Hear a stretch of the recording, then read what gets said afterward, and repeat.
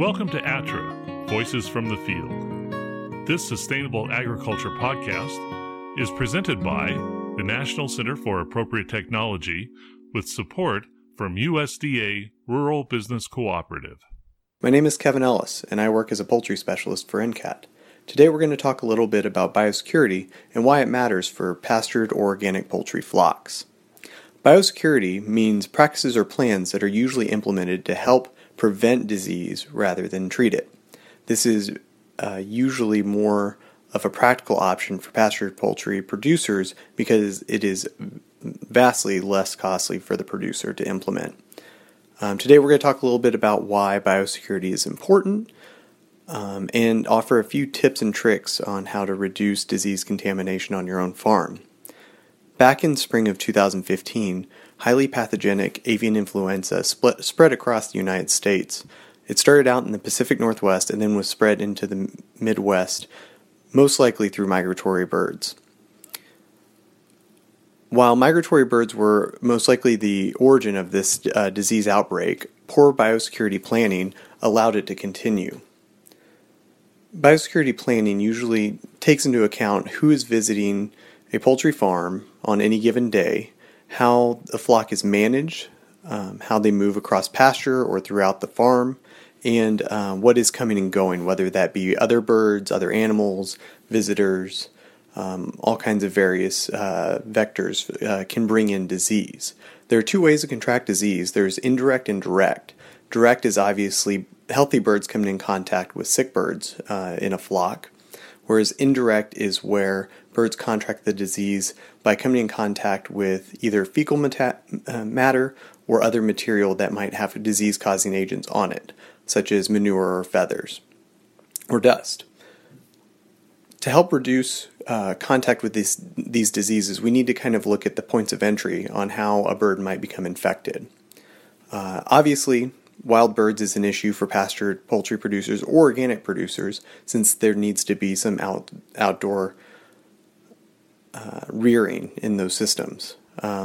Wild birds are obviously attracted to feed spilled or left behind when pastured poultry move across the pasture, but they can also be attracted to water sources within those pastures as well, whether it be small ponds or small creeks, things like that. To reduce some of this contact, some producers have constructed pens that don't allow outside animals to interact with the poultry inside. That's one way you can reduce contact. Another one is to reduce the amount of feed spilled. And to do this, you need to make sure that your feeders are aligned with the average back height of all of your birds.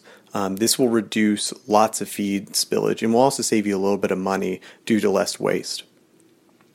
I would also stress that you should be aware of what kind of birds are coming through your farm if you're doing pastured poultry. Be aware of the flyways that you might be within. Migratory waterfowl go through one of 4 flyways in the United States. So just be aware of when birds come through, where they might be at any given time, and what they might be attracted to. Again, feed spillage is key to keep clean here because that can also attract rodents. So make sure you're keeping your feed in a container that is hard to chew through or prevent spillage in any other way. Now, we talked a little bit about wild birds. Other ways that poultry can contract diseases is coming in contact with manure that may have been tracked on your farm from another farm. This is usually due to visitors or feed trucks that have stopped off at other farms in the area. While I very much do encourage farm visits and tours, I think they're an essential tool sharing information in the sustainable agriculture realm. I do think there needs to be a few precautions taken just to make sure your birds are protected from any disease-causing agents. If you have visitors on your farm, make sure that they're using foot baths or they're using plastic boot covers or booties. These will definitely help prevent any transmission. If you're having vehicles come onto your farm, make sure that they park away from any pastures your birds might be moving through. This will help prevent any manure that might have gotten stuck on the bottom of the car from getting into your pasture and then your birds coming in contact with it. And finally, make sure that you have secure perimeter fencing, that you can make sure that you are aware of who is coming and going at any given time. Finally, we're going to talk a little bit about how to manage your flock to make sure that you reduce the chances of any disease contraction. When managing flocks of different ages, make sure that they are separated by age. And if you have to do chores on multiple flocks, start with your brooder first and then work your way to older flocks. Chicks in the brooder or poults don't have as well developed immune system as older birds, so they will be more likely to be hit harder by a disease-causing agent that might be tracked in from an older flock. So make sure you're starting from the brooder and then moving out to your older birds. Never mix any birds of different ages, especially instantly. And if you're bringing new birds on, make sure you're quarantining them for 30 days before you integrate them onto your normal pasture rotation. Finally, if you're having a multi-species situation on your farm where you have both chickens and turkeys, make sure that you never follow your turkeys behind your chickens. Blackhead is a protozoan disease that turkeys are very susceptible to, that chickens are the carriers of. This is a disease that can last in the soil up to 3 months or 3 years, and can devastate a turkey flock. So be mindful of that.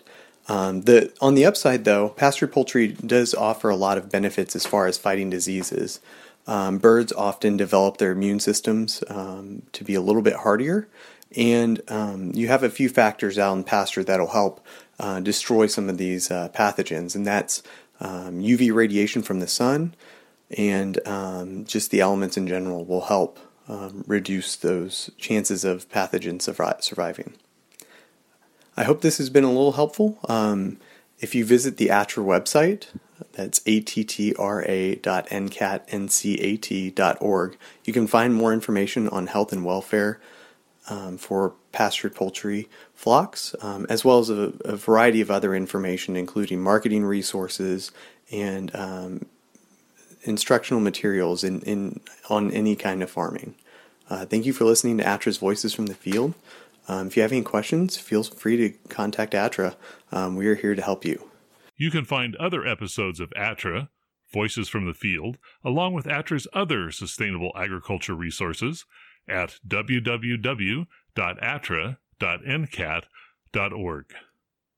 That's www.attra.ncat.org.